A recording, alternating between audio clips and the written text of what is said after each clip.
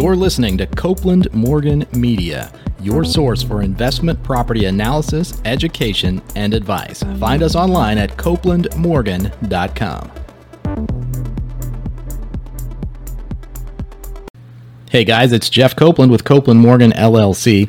I'm here with our question of the week, and this week's question is about seller financing paperwork, and it comes to us from Libby in St. Louis, Missouri.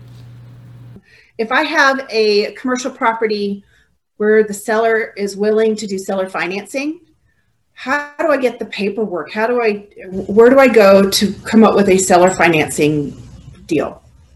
Yeah, and that's a great question, and it's surprisingly simple. Typically, it gets written up as part of the contract. I agree to purchase your property for $500,000, and then, under the financing terms, you're going to say seller financing, and you typically would put an addendum with the contract that says, well, you agree to hold a note for $400,000 for a 10-year term, or whatever the rate, term, interest of the loan is.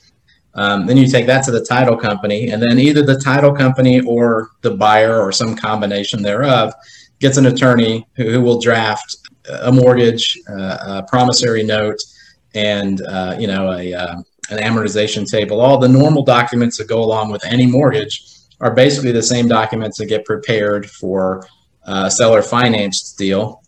Much like if you were doing financing through the bank, the buyer is responsible for all those origination costs. So through your closing agent, the buyer is going to end up paying the attorney to prepare the mortgage and the notes and all the associated financing documents. But other than changing out, Bank of America with Joe Smith, the process is remarkably similar to regular financing.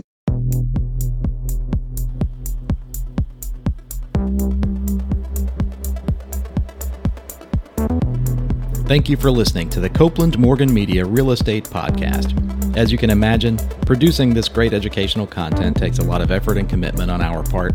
We only ask one thing in return. Please subscribe to our podcast using your favorite podcast app or by visiting copelandmorgan.com/podcast. And remember, there's no greater compliment than referring us to a friend or colleague.